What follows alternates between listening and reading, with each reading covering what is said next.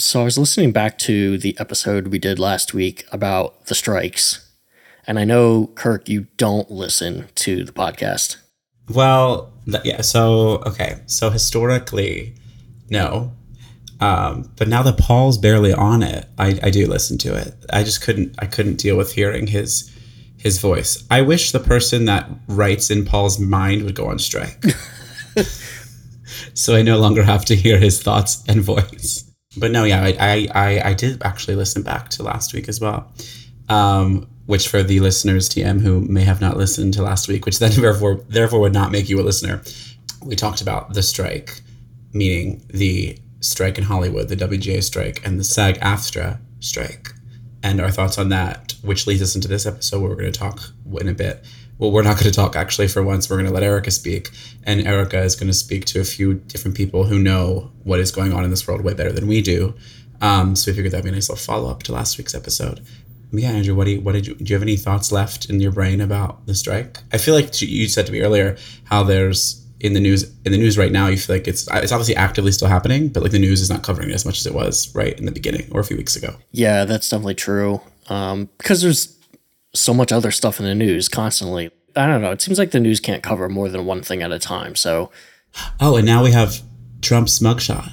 We have to talk about that. Oh, that's right. Yeah, that was this week's news or weekend or week Thursday, last week, 2 weeks ago at this point. If you're listening to this, he'll probably be. I mean, he's going back September 6th. So by the time this is out, maybe he can pick up listening to the podcast while he's in prison. While he's in prison, yes.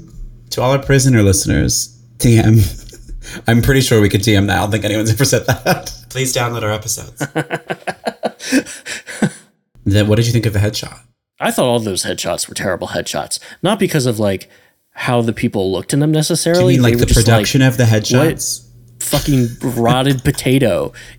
We really should up our production game quality, horrible lighting. We really should. Yes, you should take that on as a project. I thought his headshot was beautiful. I loved it. I was like, I want to know like what was going through his mind when he felt the need to do like that thing with like the eyebrow and the look down and the look up, like the positioning of his face. It was so interesting. That was kind of an unusual expression for him. Yeah, it's an expression I've never seen from him, which is like rare. I feel like you always see the same expressions from him. You know what I'm sick of? I'm sick of talking about Trump. I'll say that. Like even the debates. Oh my God, yeah, that happened too. The first Republican candidate debate, like Trump was not there, but Trump was absolutely there. Like he was the unspoken topic of conversation for most of it. People just dancing around the whole Trump of it all. But then also completely outspoken when they asked everybody, would you support Donald Trump if he still became the candidate while he's facing all these allegations and charges? And almost everybody shot their hand up immediately, except for Ron DeSantis, who didn't put his hand up and then looked around sheepishly, realized everyone else had their hand up. And then he like tried to slowly put his hand up for a second and then put it back down. You know who I'm kind of mad about? Chris Christie raised his hand at the end of it. If you look at the clip, it's like far away, but he kind of like goes like a little bit.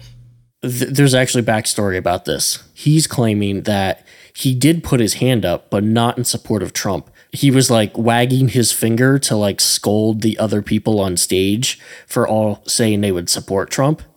And then he was shaking his head saying never again. It's kind of ambiguous from the video, but I mean, let's give him the benefit of the doubt, right? No. He only did that bridge thing one time. Yes, one time. I would love if he were to run. I mean, he's running. If he were to, well, I would love for him to go on a run, actually. But I would love for him to win, but he's not going to. I fear Nikki Haley this week. I was reading a lot about her and how scary it would be if she won the primary. I think if it wasn't for Trump in the game, she has a very good shot, actually. Because she fills that gap where she's not a Trumper. She's not like full MAGA, but obviously she's right wing, so she can kind of play around with being a center right person. Yeah. Which people kind of like. If you're exhausted of Trump, then you're gonna like that. You'll see it as a return to the party of old. And then she's a woman, so I think they could get an easy win right there, being the party to elect the first female president. And I just think she was better spoken than all the men on stage. Certainly better spoken than Ron DeSantis. Oh my God, his smile. Or lack thereof smile. Or his loading smile. I think Vivek could have a shot too, but he just says too many dumb fucking things. Is that the billionaire guy? No. Yeah. Yeah? You think he has a shot? I think he could if it wasn't for Trump. Barack Obama. Yeah, well, he keeps doing stupid little things like that, and they stack up. I think he's doing them to get recognition. Like, I think he did that on purpose. So it would be like... Well, no matter what happens, it's going to be good for Vivek Ramaswamy because... he's not going to get the nomination. He's not going to be the candidate, but I don't think he really cares if he is or not, because that just means he's going to get a cabinet position. He'll become a governor of some state. Like this is good for him no matter what. So that's why he's just trying to be as loud and as crazy as possible. So, I mean, you might be right. He might be doing some of these things on purpose. Mm-hmm. People certainly talk about it. Well, thankfully we have... I mean, not thankfully, but while we have content running out on our screens because of the strike soon enough, there's multiple of these debates left to entertain us. So we'll keep our eyes on those since we can't keep our eyes on anything else. But that being said, should we jump into Erica's interviews? Let's jump into the hellscape of Erica interviewing people completely unsupervised. Just kidding. I was there for the recordings to make sure everything went smoothly. That's hilarious.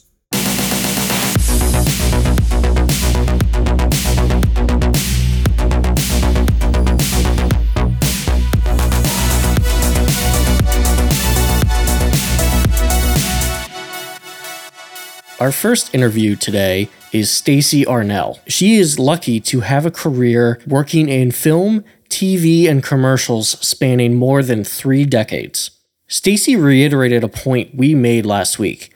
TV shows used to run 22 episodes, but now a season will only have 8 to 10 episodes. Residuals used to sustain actors in between jobs, but harsh rules dictating the amount of money actors must make to maintain health benefits, the loss of quoting in the industry, and other factors force actors to take any job that comes their way, no matter how little it pays. Well, my name is Stacey Arnell.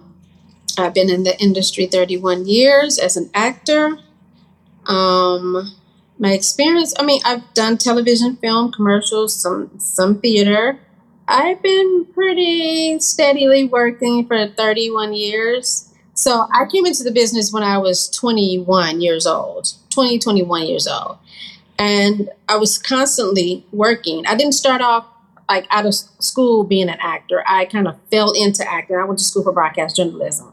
And then I fell into acting. I had an agent who discovered me in a store, and I was just only doing commercials, paying my way through college. Mm-hmm. And then I came here, and I was like steadily working. Few sitcoms here and there, some commercials, and then I landed on a soap opera for a short period of time. So after that, coming off a soap opera into the real world of acting, I was getting parts that were taken away from me by actors who had just come here and wasn't booking jobs. The jobs that I was getting would take away from me were given to the same actress. So that's when I really, really learned about how you get parts in Hollywood if you want to keep them. And I wasn't willing to do that. I know you, Stacey, so that doesn't surprise me at all. I was like, well, if my talent doesn't keep me with the job, then I'll move on to the next, you know. So that was like my bad experience. And it happened more than once, you know. Right. We hear it all the time, right? And it is interesting to, you know, hear it from the mouth of someone who has been in the business and has been able to sustain themselves in the business, you know, without having to forego their morals. Right. And fortunately for me, I haven't had to take a 9 to 5 or anything like that. I've been, you know, commercials keep you going. It's really good money. Mm-hmm.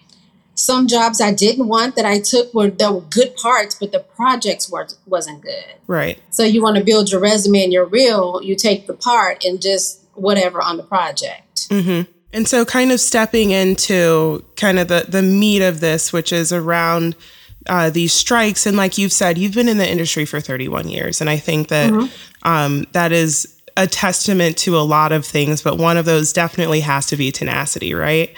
And so I guess as someone who has really had to push through what I can imagine sometimes of frustration and uncertainty. This is a time of uncertainty for a lot of people. So what is your general stance on these strikes that are happening now? The folks who are picketing, the folks who aren't picketing? Well, here's where I start. The strikes are necessary because there were times that we used to do 22 episodes of a show and we can live through until the next season of the show. Mm-hmm. You can't do that now. Everything is kind of streaming, and streaming only does 8 to 10 episodes with no residuals. So I think that's where we start with the strike. Our fight is we want residuals. Also, our residuals have been taken away from our pension and our benefits, medical benefits. They don't put those towards the medical benefits anymore. So you have to make something like $25,000 a quarter in order to keep your medical benefits. Oh, so therefore, you have to take kind of any old job. You have to do voiceovers. You have to do commercials. You have to do print work. You have to do the whole spectrum of entertainment in order to make that money to keep your medical benefits. So now with the 8 to 10 episodes streaming, no residuals, no raises really. For instance, I just did a Netflix show. Netflix is the only streaming site that only offers 2 residuals. That's to the lead actor, to anybody. That's your standard contract. So an actor that's on a show, a regular on a show, you got to go find another job until your show comes back. Mm-hmm. When you really... Most actors usually would take vacations, 3-4 months vacation time. No, you can't do that anymore. You have to work in order to keep those benefits. Now you can't even really take a vacation like that because the money isn't there that you used to make. And we used to have quotes that we don't get anymore. So say I made $27,000 on one episode, and then the next show that I get, my quote goes up, all quotes have gone away. So now it's like, this is we have to offer you for this character for this week. You either take it or leave it, or we go to the next actor, which is somebody that's new in the business, coming into the business probably. They build in their resume, but it's not a very good actor because a lot of actors now are not even trained actors that are showing up on these TV shows. Like I watch a show and I look and I'm like, who is that? Who is that? So then I go to IMDb and I was like, well, how did they get with that agency? They only have 3-4 credits, but they're taking any job to make money to break into the business. So the guild capped it off as 160,000 members. But now, as of last week, I read an article, they're still letting other people in the union when there's not even enough work for the members that they have. But as far as the strike, it's very necessary. I know that there's been some people who've kind of spoken out taking an anti-strike approach. What do you have to say to the people who are part of SAG-AFTRA, WGA, who are kind of like, honestly, guys, I don't think we need this. Like, we need to kind of handle this on our own? Well, first of all, we couldn't handle it on our own if we didn't have a president who would, or a person that would speak on our behalf. Mm-hmm. I don't know who those people are because I haven't heard of anybody that's taken that stance. But if there are people, those people probably have jobs, 9-to-5 jobs with pensions, who really are doing this as a side hustle. This is not a side hustle for me. It's my livelihood. You know, I gave up a lot to come here to pursue this. It's a passion for me. Sometimes I love the business more than it loves me, but it's a passion for me. So those people who are taking that stance, they probably have 401ks on their jobs, and this is their side hustle. That kind of brings me to another question is I know that the Disney CEO came out and basically said, you know, let's just ride these out until they starve. If you could look him dead in the eye and say what you feel, what would you say to him? That's bullshit. Because first of all, let's just say without a writer, without an actor, you have no content, you have no performer. Mm-hmm. So if you can sit home and let an actor or writer starve and lose their house, that tells me you're making heads of studios and executives are making billions and billions of dollars where they're carrying on about their life, but they don't care about the actor or the writer, but they're making money off of our performance and the writer's content. That's bullshit to me. I completely agree. I wish I could look them dead in the eye and say, what are you thinking? This is the meat of the industry. These people are the industry. Right. So without a writer's content, actor's performance, what do you have? This strike, right? So your studio is losing money. Your production company is losing money. So where does the common sense come in, you know? I'd say we're at the very, very early stages of this, but the idea of using AI to capture an actor's likeness for life, is that something that you have concerns over? Do you think it will be a problem? For me, it's not fair that you can say you're going to use my likeness for AI and not pay me. Mm-hmm. First of all, you need my permission to use my likeness. That's a little out of pocket for me. What gives you the nerve to even say, I'm going to use your likeness? There's nothing you can do about it. I have a lawyer. Let me tell you, these people have a lot of nerve, too. They have a lot of nerves, They have a lot of nerves. And that just tells you that they don't really care. It's so unfortunate that technology that really could help us in so many ways is just completely being weaponized against. It's been weaponized, right.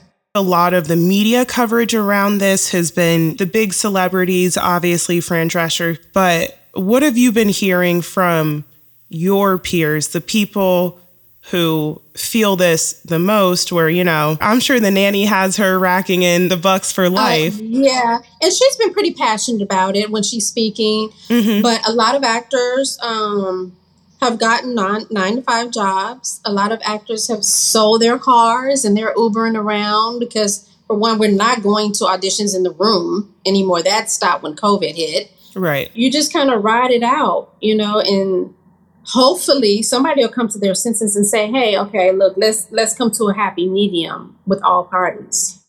The holidays coming up, people have families coming in town, people traveling. How do you do that when we're not working? But you see the execs on private jets and going to the cabins and to the Seychelles and everywhere. It just, to us, is a slap in the face. Yeah. Do you feel optimistic that the outcome of this will be something that's fair? Or do you think that you will be the ones making more concessions than the executives? I don't know if the pay will get better, depending on who you're working for, what studio, what production company. For me, at this point, I just want to continue to do quality projects with quality roles. I want to continue to be on screen with the lead of the show. That's my whole resume, my whole reel. I'm always with the lead on the show. Mm-hmm. So I hope that continues because it benefits me, So when a casting director who hasn't met me in 30 years that I've been in the business, like, oh, you're new. No, I'm not new. I'm just not used up. I pick and choose what projects that I want to do. I think there is going to be a big change when the strike is over. I hope we can all come to a happy medium before the holidays. I don't know what the forecast is. We hope that we release this episode and we have to leave a disclaimer at the beginning and say, the strikes have come to an end. Both sides are happy. Let's just get back to work. Let's get back to the business of making good movies and good television shows. I have a good agent, good manager who fight for me. But I'm going to say since the past couple of weeks, I've started just putting the ball in my court now. I'm taking over my own career. I've been making phone calls. I've been, reconnecting with casting people, reconnecting with people that I know, directors. I've just been doing it myself. Because I'm like, I just feel like I can't leave it up to them, which I had been doing.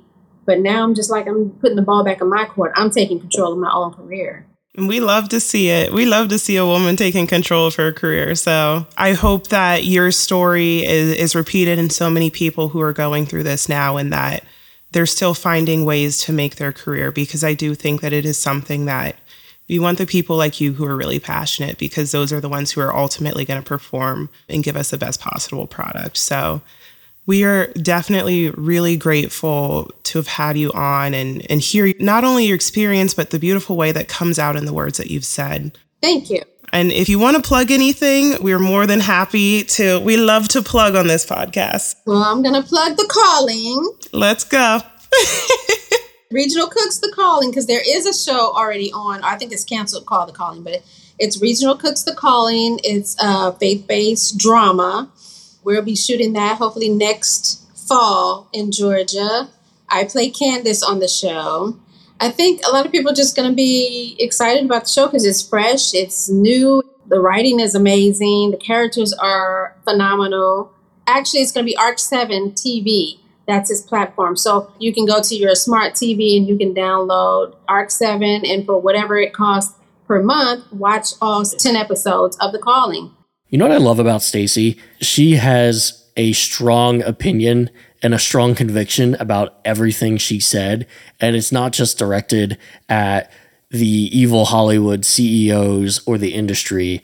And she had some pretty harsh words for the union she's a part of, but also a lot of praise for it too, especially the president of the union, who is out there fighting on behalf of the union members. I also love that she made a good comment that I think I've thought of before, but it was really interesting to hear from her, that I think we didn't talk about last week. But this idea of like, as a group, as the union together coming and striking, like one person could just like, and there are people like this who don't belong to the guild, who are writers or who are actors who like want to move forward and not strike, and are going to go and try and find their own work to create because they can, if they're not a part of the union. Yeah. But they want to stay together because that's the whole purpose. But like, they could have a lot of them just disband and create their own work, right? I mean, it is better to be in the union because the union is what got them anywhere, to begin with. It's already a very exploitive industry, even with the unions. And maybe there could be improvements made to the union as well. I'm sure that's definitely true. But by and large, having that collective gives you the power to stand up to the studios, distributors, and the major entertainment companies.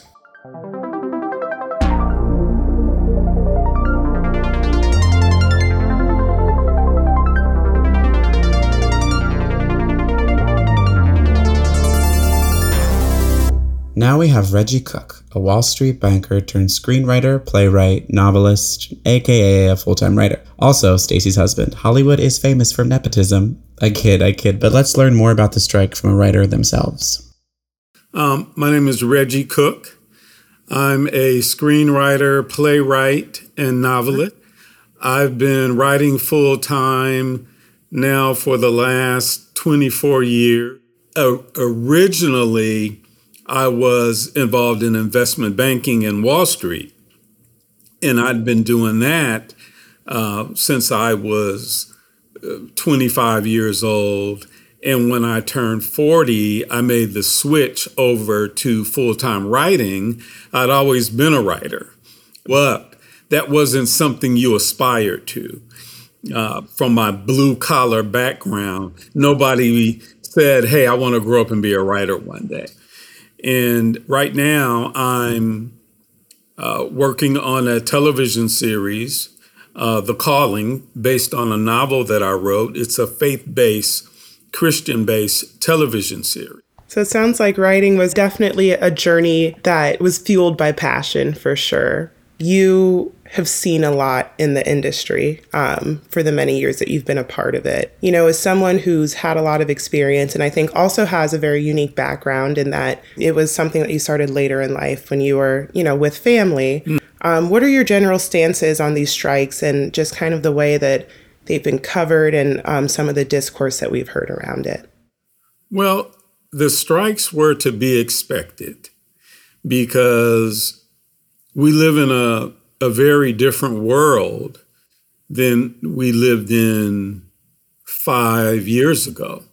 The pandemic ravaged not only the entertainment industry, it ravaged a lot of industry. You mix that with massive inflation that's taken place. The prices of everything are much higher. It was a natural next step. Wages had to be increased. The money that people were making, not only in entertainment, but all industries, were not enough for people to live. Most actors are not Tom Cruise or Tom Hanks, making $10, $15 million per movie. They're blue-collar actors, I say. And streaming changed everything. Actors and writers used to get residuals based on the network selling commercial time and generating revenue from commercials, and actors and writers and everybody got a piece of that. With streaming, those revenue streams no longer exist. And so a person paying $12.99 a month for a streaming subscription, no matter how much content they watch or how many times they watch it, they still only pay $12.99 a month. So there's no increase in income for the streamers. I know it looks like they're making a lot of money, but that's just revenue. None of these streamers profitability. None. Right. I always thought the strike was going to happen because you have actors, who need to make a living because the cost of living is much higher, and you have studios who are locked in now to streaming, and they don't have these additional income streams of DVDs where they used to really make their profit. And so they cut costs wherever they could. This was going to happen. I believe streamers are going to pay more upfront for acting. Same thing with writers. You're going to have to pay writers more money than you did in the past up front. Now, that's going to make profitability more difficult. So I think an unintended consequence is going to be there are going to be fewer streamers there because they're going to have to consolidate to be able to afford the increase in costs. One of the great benefits to streaming for actors and writers, when it was just network and cable television, they used to do around 300 shows a year. Because streaming, there's such a voracious appetite for content, they shortened the seasons from 22 episodes to now 8, 9, 10 episodes. But I think last year it was 675 shows. So there are more actors working, but they're not able to make a sustainable living off of an 8-episode season. I think streaming has been great for the consumer. I think it's been a terrible business model.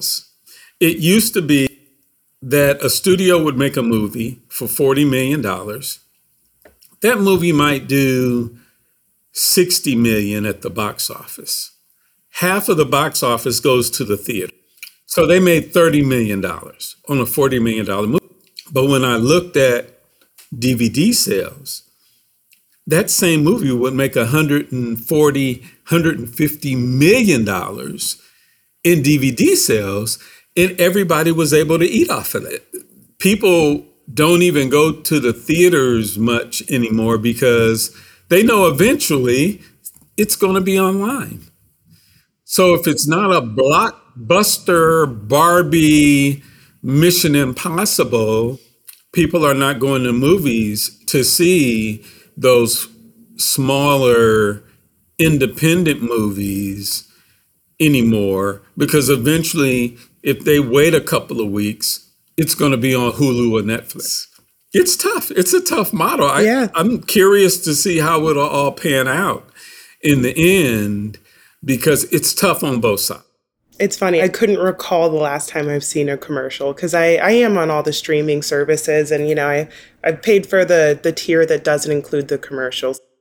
Streaming is, in my opinion, and I think in the opinion of a lot of people, kind of where a lot of this is coming from. So kind of stepping away from the business side, as a writer, have you noticed any changes in the way that people write and the quality and quantity that people write? Because as you said previously, I remember I was catching up on some old shows like Grey's Anatomy, and I'm like, wow, I'm on episode 25.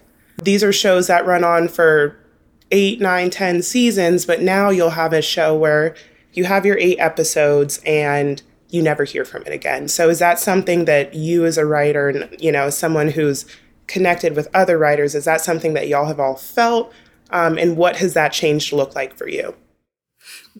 It's tough because when you had the longer seasons, of course, you were able to sustain yourself.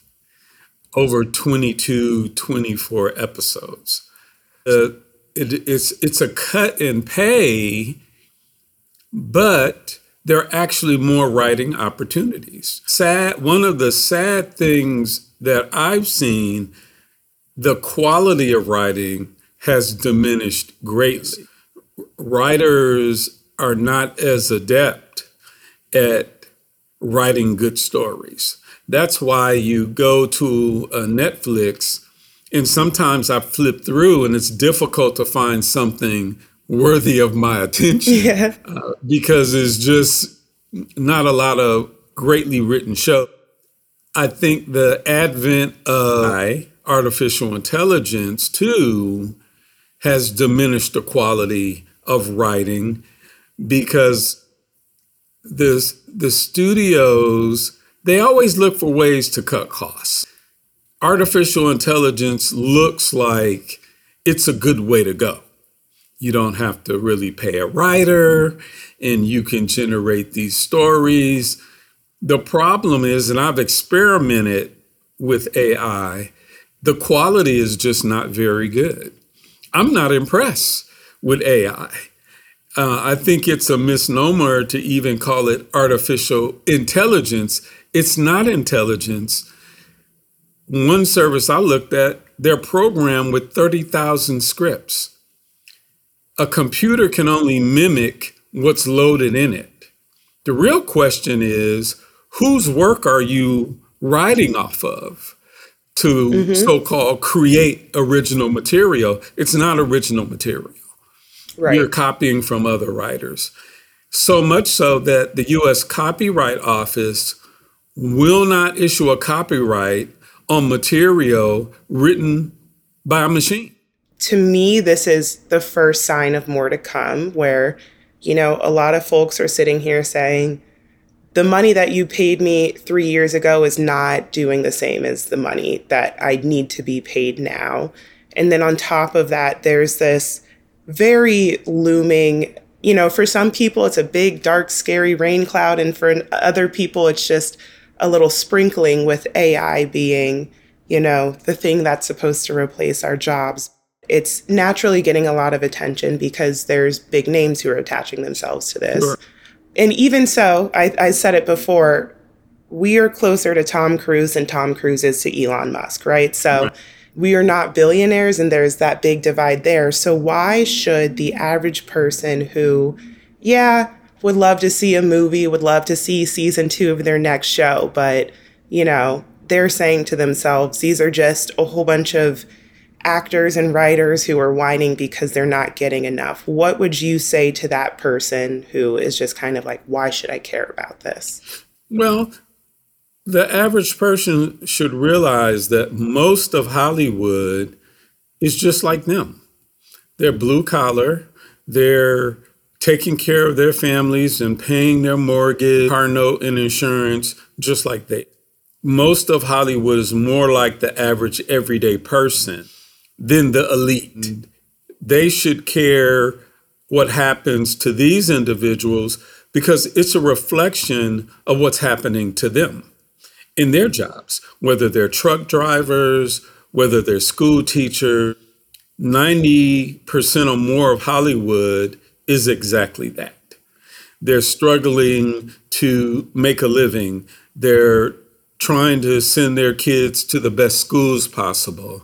They're trying to navigate life the way these everyday people are. That's why they should care, because it's a reflection of what's going on with them. They should care. If they care about themselves, they should care about these 90% who are out on the picket lines trying to pay their bills, trying to keep their health care benefits, and just trying to make a living. I completely agree. So I was the one who chose to do research for this episode, and I kind of came into it thinking, what if they just found another job? Why don't they just do something else? And I think, in actually being able to talk to people who this is their full-time profession, it's so funny that I had that thought then, because that's like someone saying to me, well, why don't you just quit accounting and do something else? Well, that's what I've gone to school for. That's what I've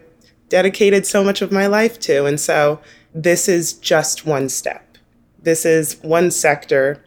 There is no difference between me as an accountant, you as a writer, Stacey as an actress. We are all just trying to, pay our bills, live our lives, and pursue our passions. And I think that, one thing that we really want to focus on is kind of creating that connection for people. So is there anything that, you kind of want to give to the audience? Every artist that I've met in this business, whether they're a writer or an actor or a producer or director, everybody understands the cost of going into this business. It high risk, high reward. Some people go to their grave never having make it. It can be feast or famine. We do it because we love, but most of the country can't do what a good writer and what a good actor can do. It's just like in accounting. I can't do accounting. I can add and subtract. That doesn't make me an accountant. Learn that coming from a Wall Street, hard numbers background. I learned the importance of art. It's an escape. It lets people get away and relax and gives them sometimes a moment of peace, a moment of reflection. Even hearing the way that you talk about this, it's like, wow, I could not form that sentence. And so it is great that we do have all these wonderful writers. Reggie, if you want to tell us when the listeners can expect The Calling to be released and where they could find it when it is. I think after this strike, I'll have a better feel for exactly when, but I'd say we should begin production a year from now. Right now, listeners can go to Amazon or any bookstore, Barnes & Nobles, and the novel, The Calling. It's Reginald Cook's The Calling, spelled regional. I spell my name regional. Reginald Cook's The Calling, and they can read volume 1, and that encompasses season of the. Awesome. We'll make sure to drop the Amazon link in the episode description as well. Sounds. The one part that stood out to me there in Reggie's interview was the comment he made about the blue collar actor or writer or anyone like that, which I think is really interesting because obviously a lot of the times when you see a lot of the commentary happening right now in the media, especially from the right, it's like, wow, the rich Hollywood elite crying about not making enough money. But it's like the thousands and thousands of people, the majority of the people in these unions are these actors that are not making $10 to $50 million on a film. They need to consistently work like anyone else does, like I do, like we all do, to make an income and to consistently have food on the table. That's very much the case. You think of Hollywood, you're instantly thinking of the biggest stars. You're not thinking of the people in the background, extras, and all those people are working. They're working hard and they need to make money. And it's not even about just the people who are just starting out or are just background actors. It's also now creeping up to people who are in the main cast, right. Multiple cast members of Orange is the New Black, describing to industry publications how little they made in residuals, even from a hit show like that.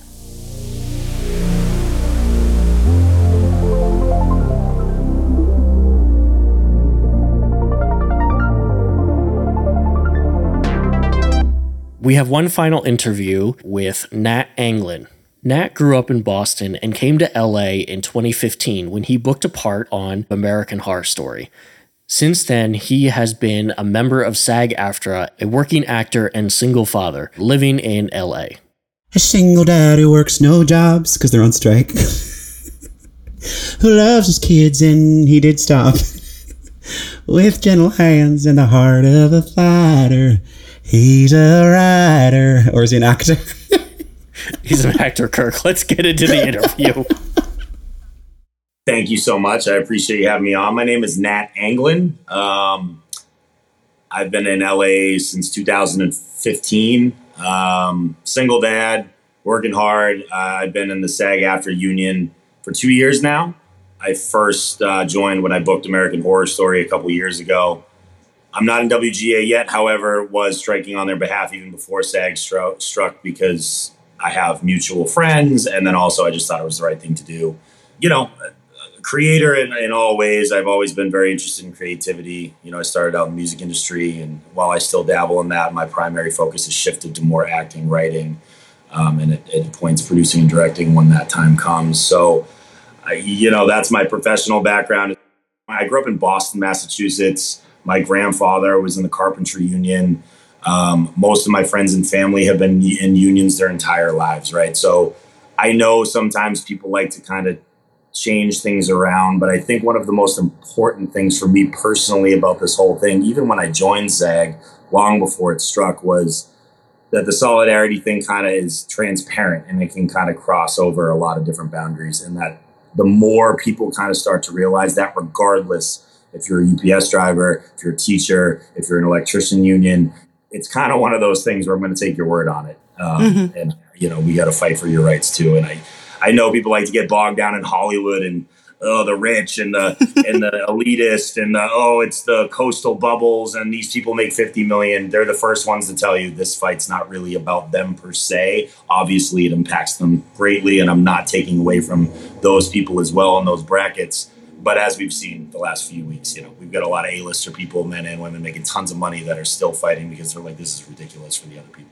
I've been kind of following all of the Instagram pages with all the actors who've been coming out, and it's been amazing to see people who don't have to go out. They could, you know, very well just get away with an Instagram post, but, you know, to see them out on the picket lines is so powerful. But kind of on the opposite side of that, I know there are some actors who have spoken out against picketing. Do you have any opinion on kind of the other side of the argument that's anti-picketing? And yeah, there is no argument. I think it's a very selfish view. I think it's a very misguided view. And I think, quite frankly, you know, there's a reason why if you're in a union, there are very strict rules about, you know, what goes down. And again, where I come from, not to try to say that this is necessarily the right thing, I have seen people do illegal things in response to stuff like that. People fighting, people throwing things, getting angry, upset. These are people's lives. These are people's children. These are people's,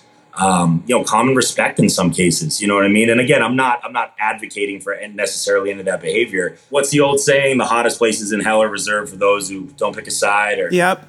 I really don't have much to say to that because, again, the overwhelming, constant battle has always been, regardless of the industry, the guys with tons of money, Wall Street influence, and even political influence, whatever you want to call it, line the pockets, while the guys and girls that are elsewhere are left holding the bag.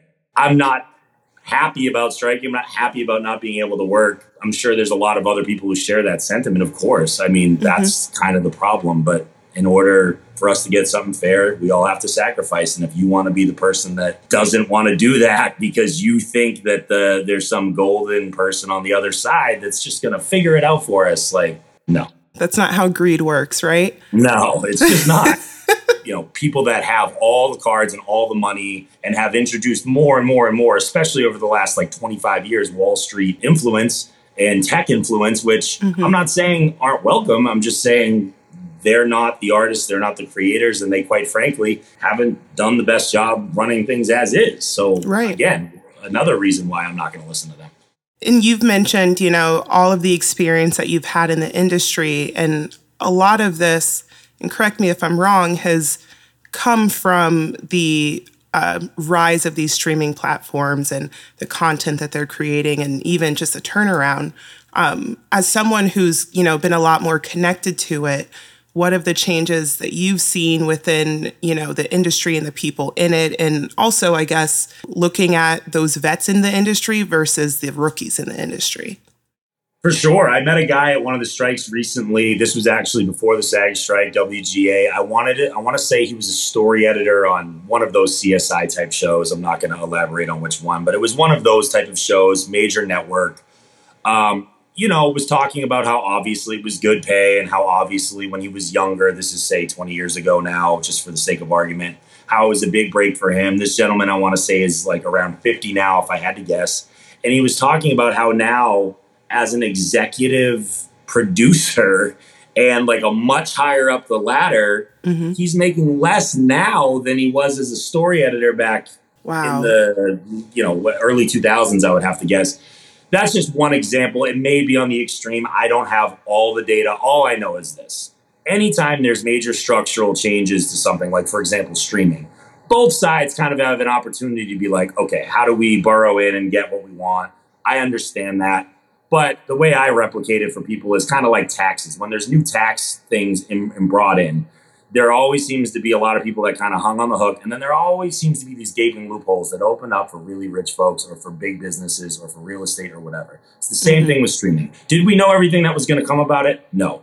Were some of their concerns and worries about how much it would actually generate be valid? I would say that's probably fair, but let's get serious. We weren't going to go broke. We knew that wasn't going to happen. Right. And now they're dragging their feet as people are kind of reaching back after we made, an operation in good faith back in 07, 08. And they're saying, oh, well, they're being wishy-washy about how much they're making. They're rejecting literally any proposals we make about being more transparent about what's coming in. They don't want to match the inflation increase. They're always crying about inflation. They're always crying about how much money is changing and how they're getting screwed and how that their companies are suffering because of all this stuff and, blame the president that's in office or whoever. But at the same time, they refuse to match the inflation for the actors or the writers. My day job is I'm an accountant, and our raises are going to be 3%. And this was last year when inflation was around 6%. And they kind of gave us the same thing. And so it's so interesting how many parallels there are across industries where, you have the people at the top. This guy has a penthouse apartment that he had custom built for him as a part of his company's second building.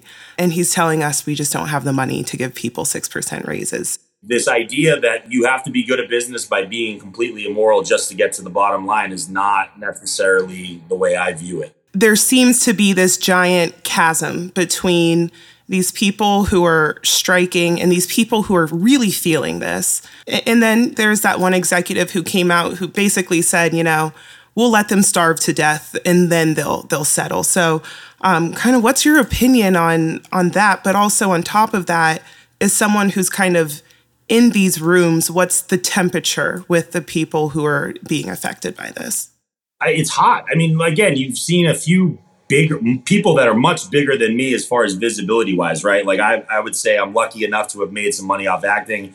I fully intend to continue doing it and fully intend to get bigger with reach as I try to collaborate with people that I really love to work with and tell stories, right? But you're seeing people that are literally already millionaires that have worked a ton and that have been so thankful about their experiences. That Ron Perlman video made a lot of waves. There's more than one way to lose your house, and that's real.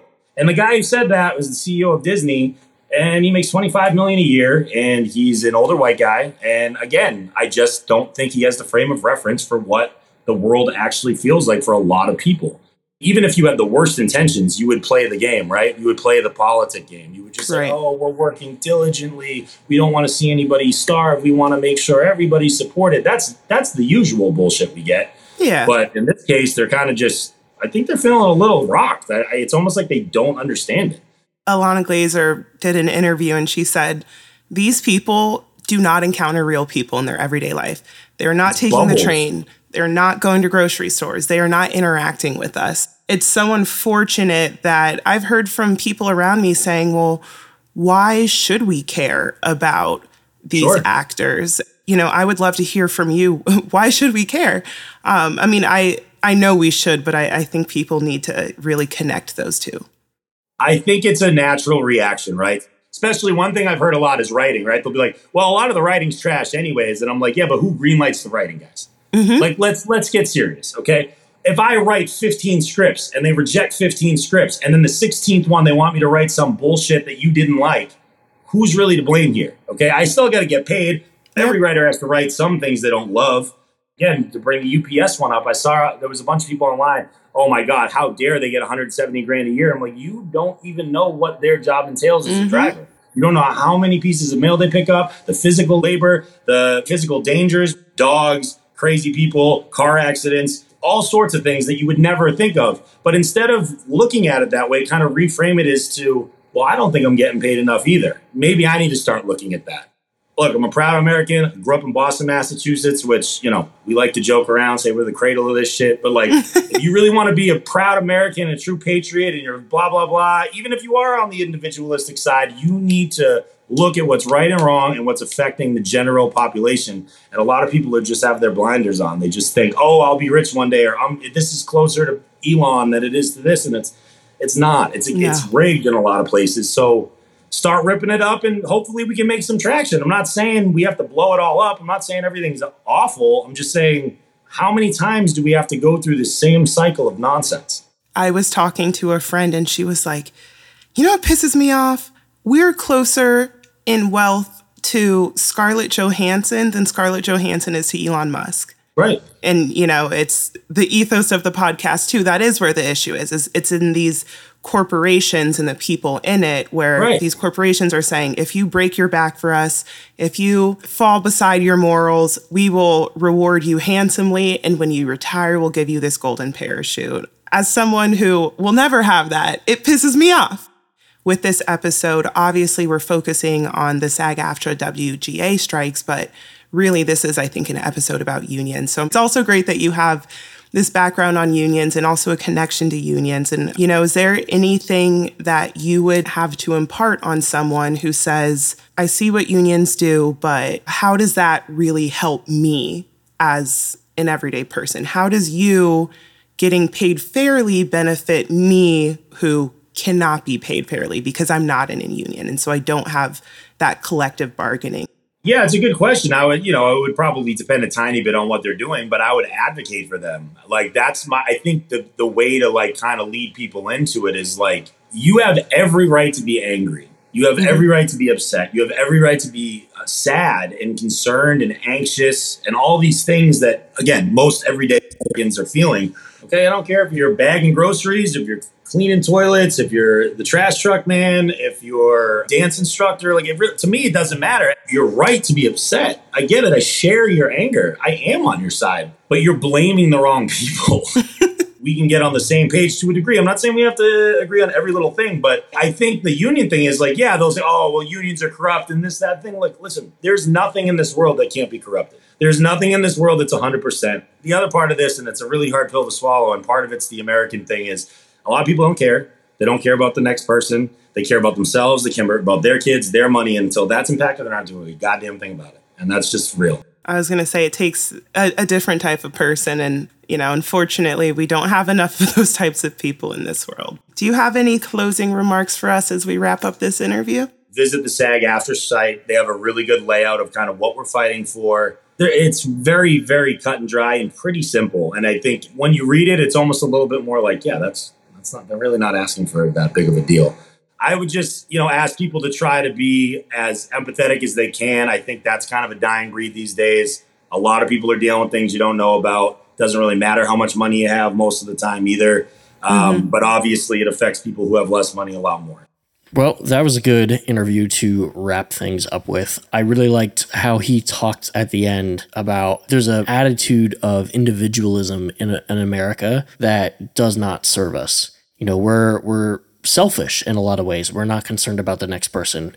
We all have to find that thing we're passionate about and work really hard at it. All three of these people really want to be in this industry, not because it's the industry, but because they're creative people and this is what they want to do with their lives. And the union helps protect that so they can do these things as well as support their families, support themselves. And that doesn't happen if everyone's on their own. Brad Pitt can negotiate what his salary is by himself, but your average working actor doesn't have any leverage, it doesn't have any pull. And that's what the union is there for, to give them that level of power. Well, I liked in the beginning, I think, because when it was just WGA striking, he said he struck. First off, is it struck or stroke? It's struck. He striked, he struck, he struck. He didn't have a stroke. I don't know. I'm striking against the English language. Sometimes I like to stroke, but I don't know what the appropriate word is here, but whatever it was, he did it. And he did it in solidarity, which I think is awesome. And I think shows his character and his conviction. He seemed really they all seemed really passionate. which you have to be in a career like that or in the industry like that. And I think this just shows that these people are not just going to back the fuck down and bend over or wait till time is out and then get right back to work. Like they're going to wait until they get what they deserve. He also mentioned, the other unions, which I think is a great way to parallel it too. And, the UPS, like that just happened. They went on strike and they got a higher salary for drivers. So unions work. Yes, they do. He mentioned how many of his own family members were part of unions, which I think is what led him to support WGA, even though that's not his union. It's about all people who are in unions supporting themselves because it is a bigger collective. Well, I wish Erica was here to speak for herself.